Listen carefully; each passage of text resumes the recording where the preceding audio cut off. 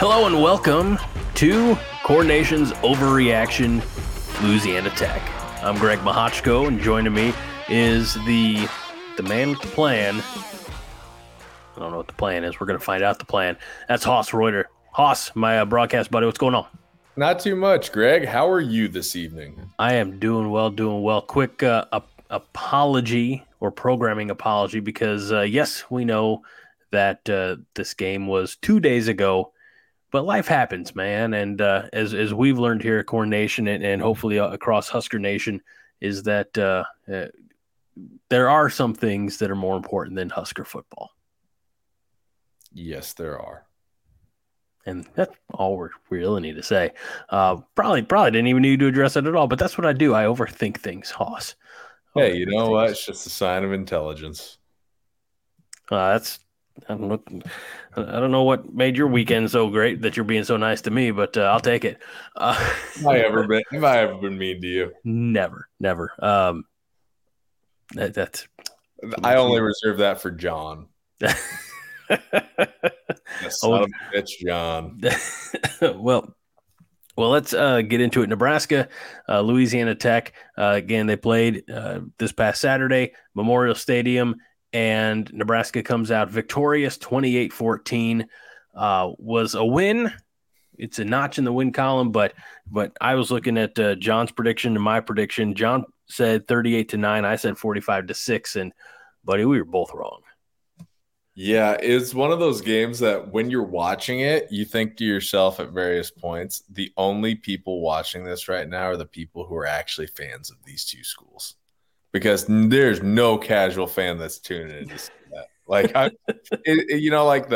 it's a face that only a mother can love. It's the college football equivalent of that. Because, I mean, when we're averaging like 2 yards per attempt in the passing game on first down, I mean, and I know that this is run the damn ball country, but at the same time, we need an effective passing game.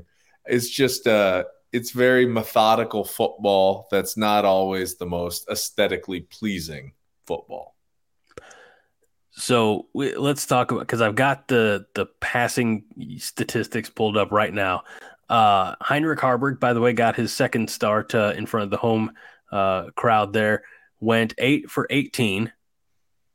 The average per attempt was 5.9 yards, and the average per completion was 13.4 yards. So it's not great. On the other end, though, Nebraska did rush for 312 yards. And talk about run the damn ball country, 48 rushing attempts against Louisiana Tech, which is great. I mean, Nebraska's had stalwarts, old fans have asked for two things, right? You said bring back the stiff defense and bring back a rushing game. You rushed for over 300 yards. Asterisk or not, I don't care when you're talking about Louisiana Tech, but you rush for that many yards, that many attempts. Some old school fans are going to be real happy by that, Haas. Yeah, and as we all should be happy, because this game kind of had the hallmarks of one that we would lose in the past. Yeah. You know, I think that this staff especially is the difference in being willing to embrace changing conditions on the fly, you know, being willing to incorporate the real-time feedback they're getting from the game of, hey, our best option, no pun intended, is to run the quarterback, and then fully embracing that, because so many other staffs we've seen at Nebraska that just flat out won't embrace the, you know, easy, sensible decision. They won't just make the routine play. And so in this game, I thought it was a big step forward as a program in general that, hey, we embraced who we are and we executed it. It wasn't always pretty, but in the end that we proved to be the more physical football team. I want to highlight some of those individual statistics here real quick. Let's talk about rushing the ball. And wouldn't you know, the quarterback was the leading rusher once again. And quite possibly would have had even more. But one of them was called back for a touchdown. But Heinrich Haarberg, who I learned specifically on Sunday that Heinrich, because Husker football on Twitter tweeted out something about after one of his big runs about watch Ricky run or something like that. And I said, wait. And I quoted the tweet and I said, is that like, are we supposed to call him Ricky now?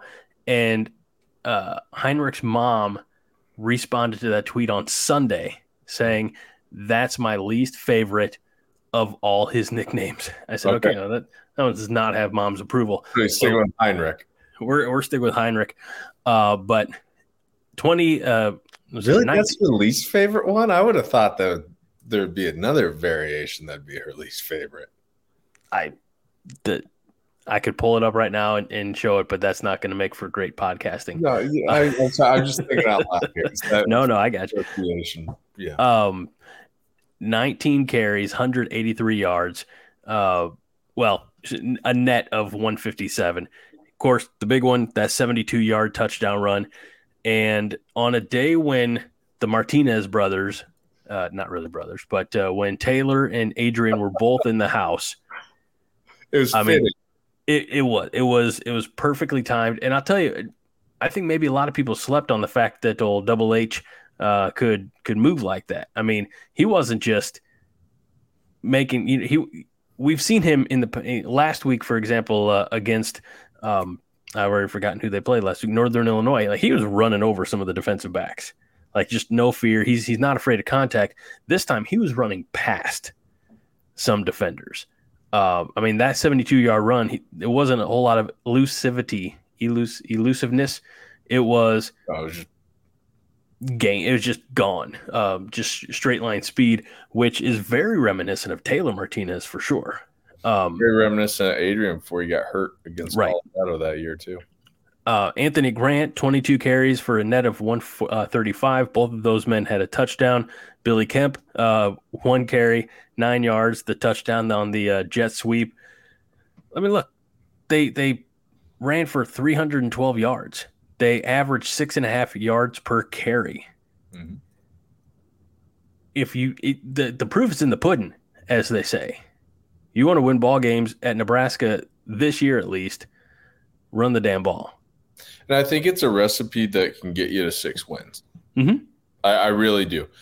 I think that as the running game continues to evolve, and both evolve from a schematic standpoint, adding more in, and evolve from an execution standpoint, allowing us to be more physical up front, I think that's going to naturally let the passing game evolve too. I was just thinking, before we recorded tonight, I was going over a few things that I wanted to discuss, and it dawned on me, we haven't seen a whole lot of play action looks off the quarterback run game. And so I think that you'll probably start to see, an option pass. And I think that we've done a nice job of blending some like old school Nebraska concepts with the new school kind of flair, mixed in with the, modern offense. And I think that there's a really nice opportunity to kind of put our modern twist on some of the old classics like the option pass, and whether that's, a wheel route out of the backfield from the power eye, because I do think that we'll see some looks like that eventually. I think that we're trending that direction with, especially when we're lining up with an extra offensive tackle in at tight end, and we're unbalanced formations to try to overload the point of attack. So it's a good recipe. That being said, I think that we really need the passing game to develop more. I don't think that it's tenable long term to think that we can do this game in and game out, because eventually this next week we're running into a defense that's going to be primed and ready to stop the run, stop the quarterback. And so I think that I'm not going to get into that yet. I was going to say I'll leave that till the end, kind of talking about what it means for Michigan. But in terms of the passing game, we're never going to be, at least not this year, we're never going to be like a drop back passing team, dropping back in the pocket 30, 35 times. We're going to have to throw based off setting up the run, option, play action. And I think that we're really going to have to place an emphasis probably on tight ends in the passing game, which we've started to do, and we need to continue to do that. But we probably need to get the backs involved more in the passing game, just because I think it'll be easier to get somebody open on a wheel route or a rail matched up against a linebacker than it will be for somebody lining up at receiver to gain separation against the secondaries that we're going to face. Because right now we just don't have a whole lot of explosiveness at the receiver position. There's, somebody asked this question on the Five Heart show last week is, about our wide receivers and who could emerge. I really do think eventually Marcus Washington's going to get there. But you look at 8 for 18 was the quarterback line, and 5 of those receptions were to Billy Kemp. Most of them were for quick slants. I think maybe a screen. Thomas Fedoni had the one catch for a touchdown. Alex Bullock, Anthony Grant coming out of the backfield. And folks, that's it. And so we run the risk now. Everybody loves run the damn ball, especially run the damn ball guy. But we run the risk of becoming one-dimensional because we're running the ball so much because that's our only effective method of moving the ball downfield. And you can do that against Northern Illinois. You can do that against Louisiana Tech, Michigan. Michigan's going to put 9 guys in the box, and they're going to challenge you and say, try to get past us. Yep. And that's good because they know, and I hate to say it, but like our wide receivers are not getting separation. They're not getting space, and we're not hitting those throws consistently enough to be any of a threat in the passing game. Exactly. They're just – I don't want to say that they're bad athletes because at this level there's really no such thing at a position like that being a bad athlete. But a lot of it is just these guys aren't developed. They're all young. Malachi Coleman is young. Alex Bullock hasn't played a lot of football, although I do think Alex Bullock will develop into a good player eventually. I'm sorry. I didn't mean to interrupt you, but even Thomas Fedoni, he missed all last year with an injury. Yep. Yeah, he's still developing. He's still on his way up. Yeah. Tell us more about Billy Kemp. Well, real quick about Fedoni, since you brought it up, this is a case of his confidence is growing week over week. Mm-hmm. What he was at the beginning against Minnesota, he was a little bit more tentative, like he was still kind of getting his legs underneath him. No pun intended, coming back from those double knee injuries. But now he's looking more confident. He's, both as a receiver and as a blocker, and it looks like his speed is even coming back a little bit, as the season progresses too. So that, he's a great weapon to have, and a vertical, a tight end that can stretch the field vertically like that as well. That's an option quarterback's best friend. We've seen it at Nebraska before. Matt Harrion, the tight ends in the 90s. Hitting them off, play action looks is going to be something that is going to continue to be a trend this year. But as far as Billy Kemp goes, I like the kind of explosive athlete that Billy Kemp is, but he struggles to gain separation off the line of scrimmage. And I think a lot of his numbers at Virginia came from a very pass-friendly offense with Brennan Armstrong at quarterback. And I also think that, he had 2 other receivers on that team that were both 1,000-yard guys as well in 2021. And so he was the benefit of kind of being that guy who, if they're going to cover the top 2 receivers, well, somebody's got to be open. He's not a bad player. I'm not saying that at all. But right now, like if that's your number one go-to guy, he's not in the mold of that wide receiver one. I want to put it in terms that, and I'm not saying Husker fans are stupid. We know that's not the case, but he's Jared Crick 2009. Yeah. He's benefiting from being next to one of the top players to ever play that position. Yeah, that's it. Perfectly put. He benefited from, matchups. He benefited from, just being able to exploit the defense because they're paying attention to the other playmaker. Mm-hmm. But yeah. And he'd probably I bet he would probably replicate what he did at Virginia if you had like other weapons around. Trey Palmer and Samori Toure on this team. You kidding me? Come on. Now look, we had each of those guys, I believe, for 1 year. Yep, 1 year rentals. And I know that because of eligibility, that's all they had. But I just envision a world where the stars aligned and we had Samori Toure, Trey Palmer, Billy Kemp. And look, I know it sounds like going out and hiring mercenaries, but Nebraska was once a part of the Plains, and you go out and you get those hired guns. That's college football in a nutshell anymore. In 2023, you're absolutely right. But I'll say this: I don't want to get too off track, but it's kind of got the creative juices flowing. I think last week we talked about Tanner Lee. Tail end of 2017, he was playing pretty high level of football after having a turnover problem to start the year. I've always thought if you could have paired that pro-style spread offense that we were running late that year, where it finally started to click, we weren't trying to be West Coast. We kind of just went with a pro-style spread. If you could pair that, so with Tanner Lee at quarterback, 2018's Divine Ozigbo, and then Toure, Palmer, and then say like Austin Allen or Fedoni now.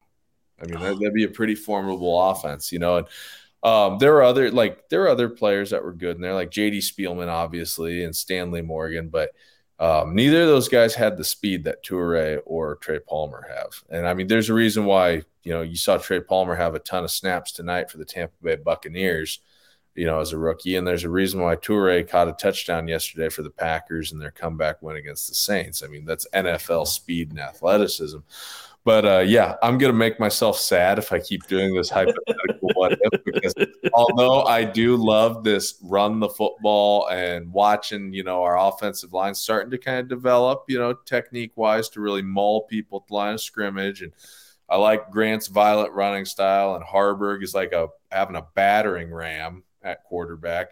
I love the merits of a good passing game and what it can do for you to open up the rest of your offense. And I think the passing game is going to be a work in progress for the remainder of this year. I want to touch back on Billy Kemp briefly.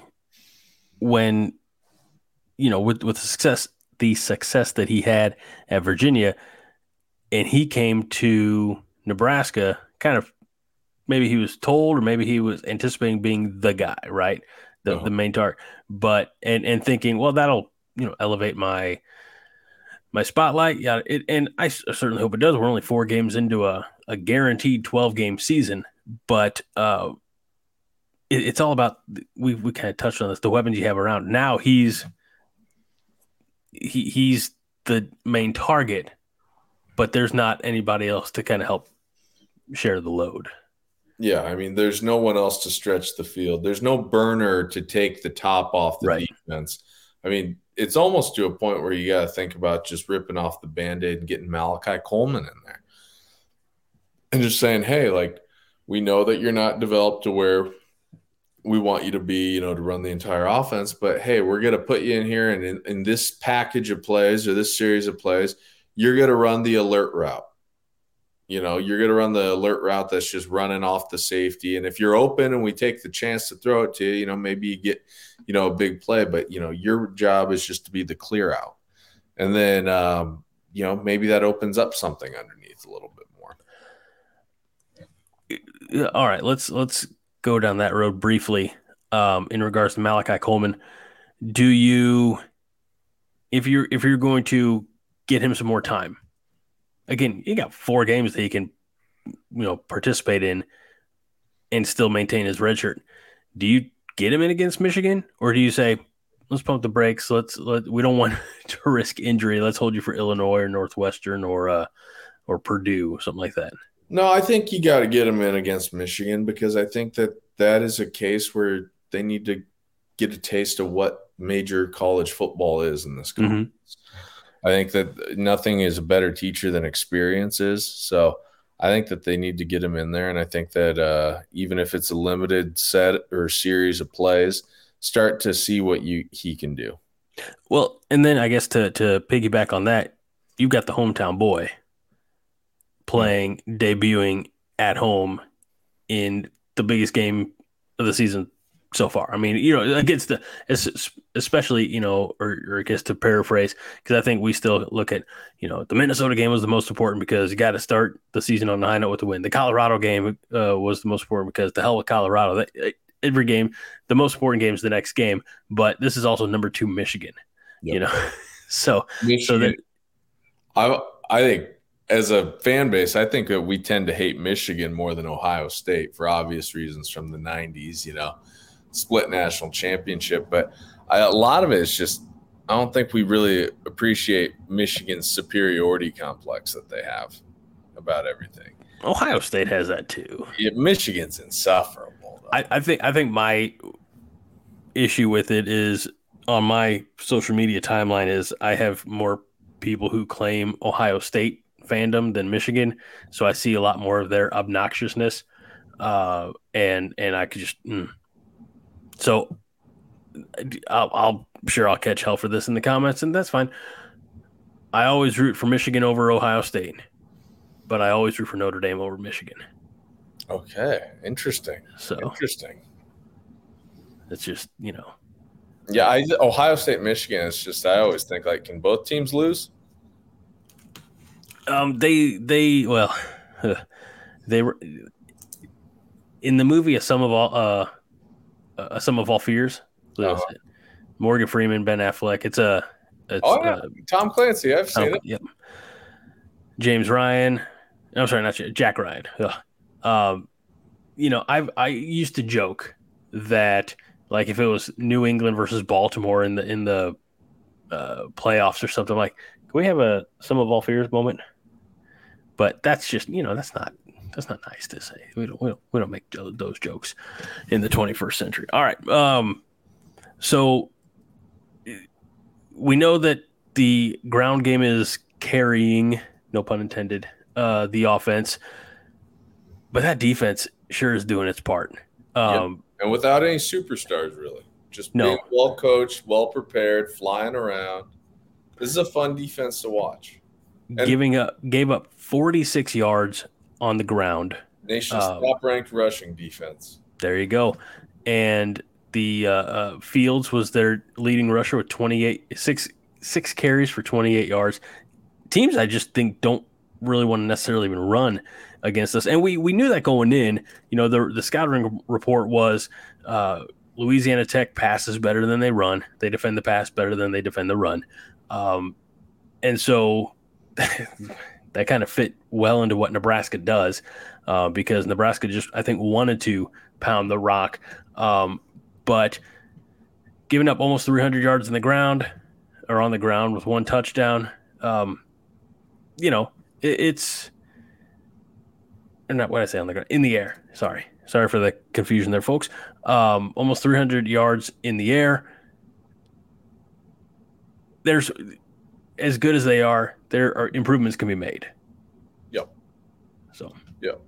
There are times where we need to be able to get pressure with 4 a little bit more often. Mm-hmm. We're getting good pressure when we bring a blitz, but I'd like to maybe see us get pressure just with 4. I'd like to see us start generating some more turnovers as well.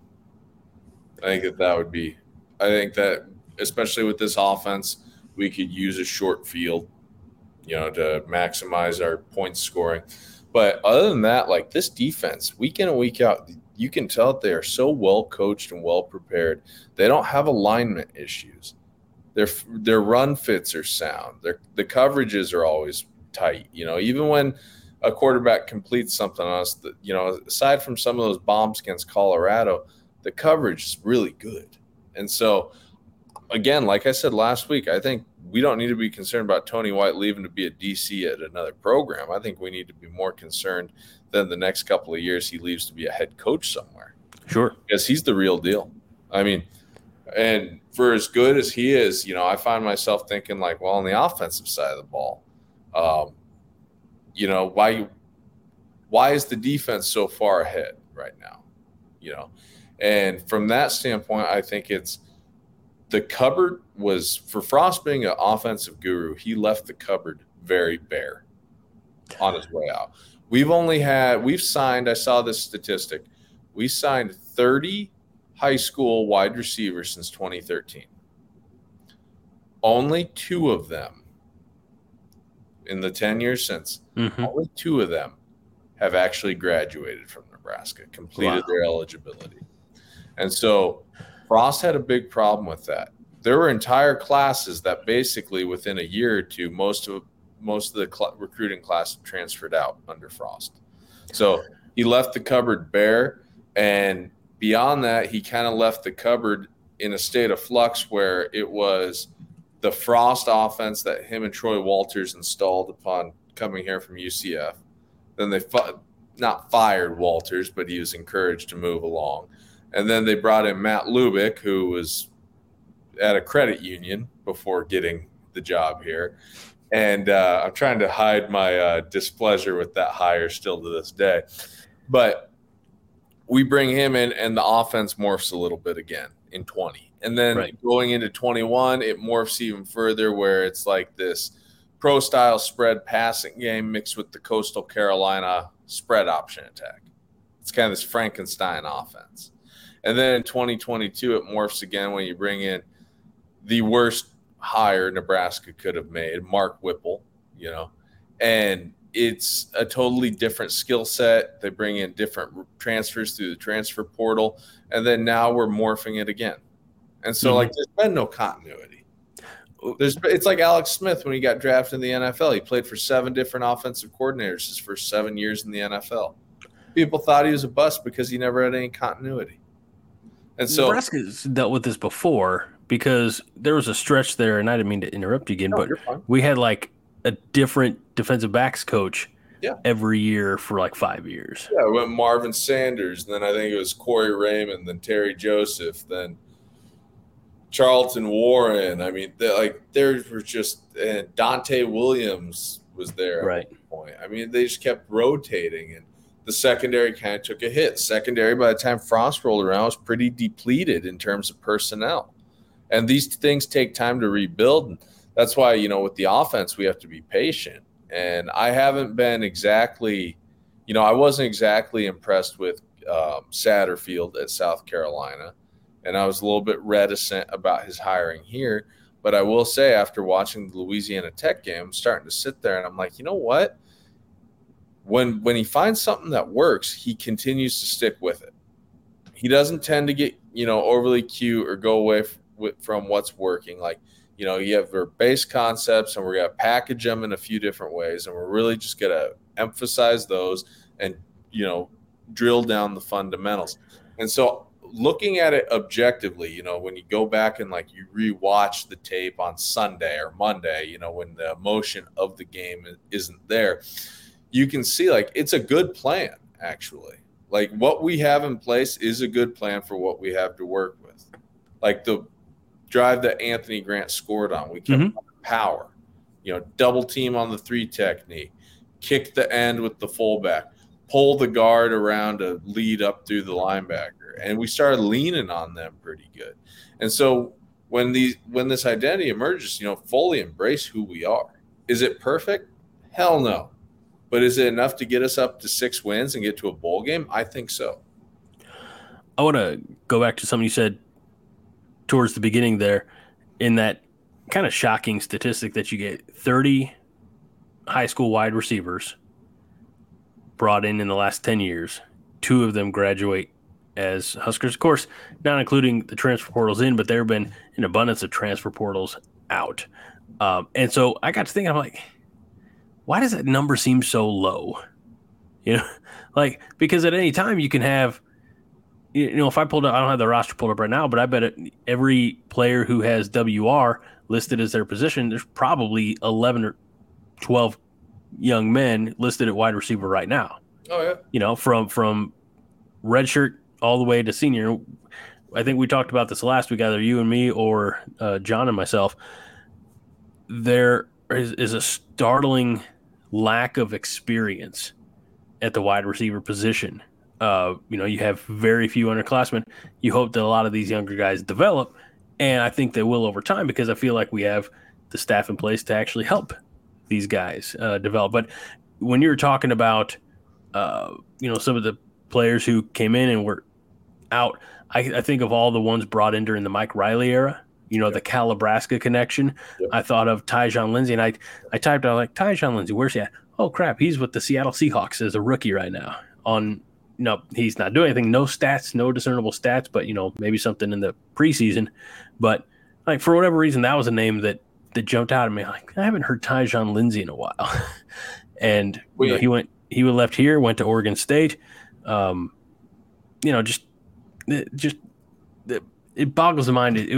I was shocked that number of high school wide receiver recruits was 30. I figured it would have been double that. Yeah. Well, we also had a lot of success in that time frame with walk-on receivers or guys that transferred in. Right. Trey Palmer and Touré are two guys that transferred in. Spielman didn't finish his career here. Nope. He transferred. Stanley Morgan finished his career here, so that's one. But then Brandon Riley was a walk-on. Okay. You can really count Westerkamp or Alonzo Moore because they were a part of the class of 2012. So that predates the cutoff of 2013. But then you think about, like you said, the Cal-Nebraska, Keyshawn Johnson Jr., Tyjon Lindsey. You think about guys like, Darian Grimm, who, transferred to Boise State. And then the class of 19, there were a lot of guys, Demarius Houston, Jamie Nance. Guys that were brought in and they never played. They just transferred out. Or DeColdis Crawford. Mm-hmm. So a lot of guys, just didn't pan out for whatever reason. And maybe a little bit of that's development. Maybe it's the revolving door on philosophies in that time frame that's taken place. But we've also had a lot of success with guys like, Levi Falk. I thought he was a good receiver. He was a possession guy. He was solid. I felt, Wyatt Lewer wasn't bad. And then, another one, Xavier Betts transferred in and out, or not transferred in and out, but, he's been in and out of the team. Right. There's another one. But Levi Falk, that's a name that I think too many people forget. But he was one, hey, if it's 3rd and 7, he's going to go to the 8 yards out, and turn around and be ready for the football. Yep. That's the guy who's going to help make sure that the offense stayed on the field. And he was a transfer in from one of the Dakotas, I believe. South Dakota State.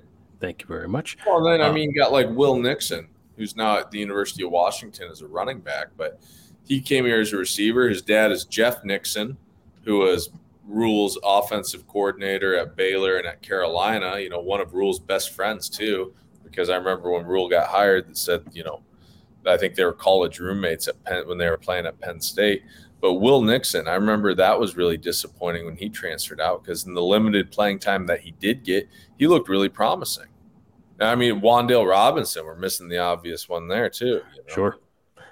But I don't blame Wan'Dale because Scott Frost just tried to have him killed in the end zone. So that Rutgers, I know exactly which play you're referencing. That option against Rutgers from the one is brutal. Well, I was thinking about the one where the pass. Oh yeah. That too. Against Illinois. Right. Yeah. But yeah. All right. So go ahead.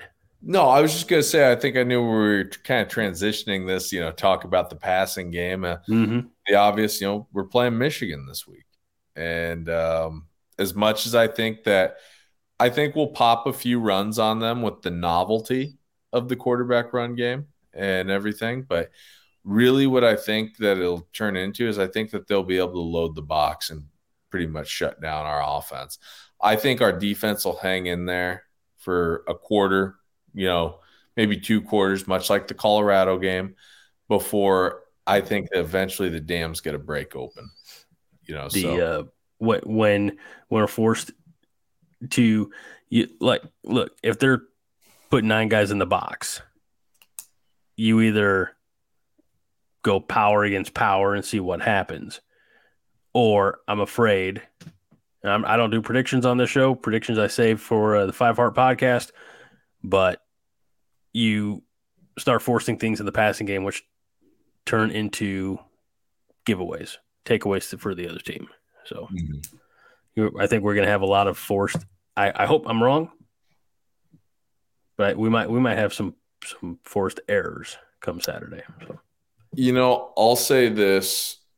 I know you said you don't do predictions. I'll give mine at least. Because since I'm not on the 5 heart, but I think, like I said, the defense will hang in there for 2 quarters. I think that we'll probably have, a couple of runs that will pop, on the quarterback run game option, designed runs, things like that. And I'm going to say Michigan 27, Nebraska 10-14. And you know what? I'd feel pretty good about that one coming away from that. That would be. I mean, I think that there'd be a lot of positives to take away if the score ended up being something like that. I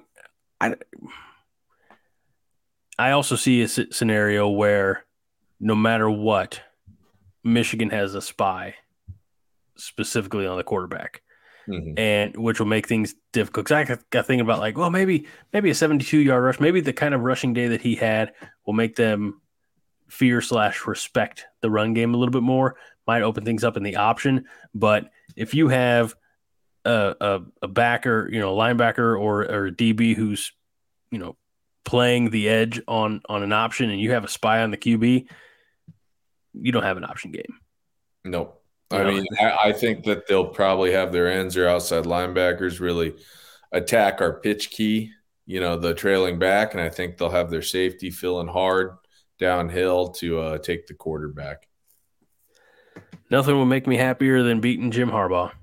Same. And you know what's funny?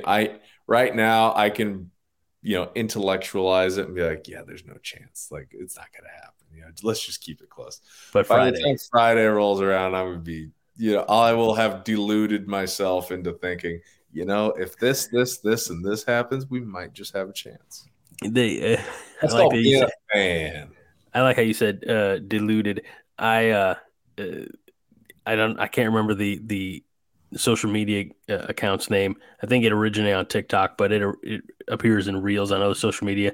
It's a I believe African gentleman who speaks English with an accent, and he'll find some random TikTok video or something like that and react to it as it goes along, and he'll say something to "Eat the Lulu."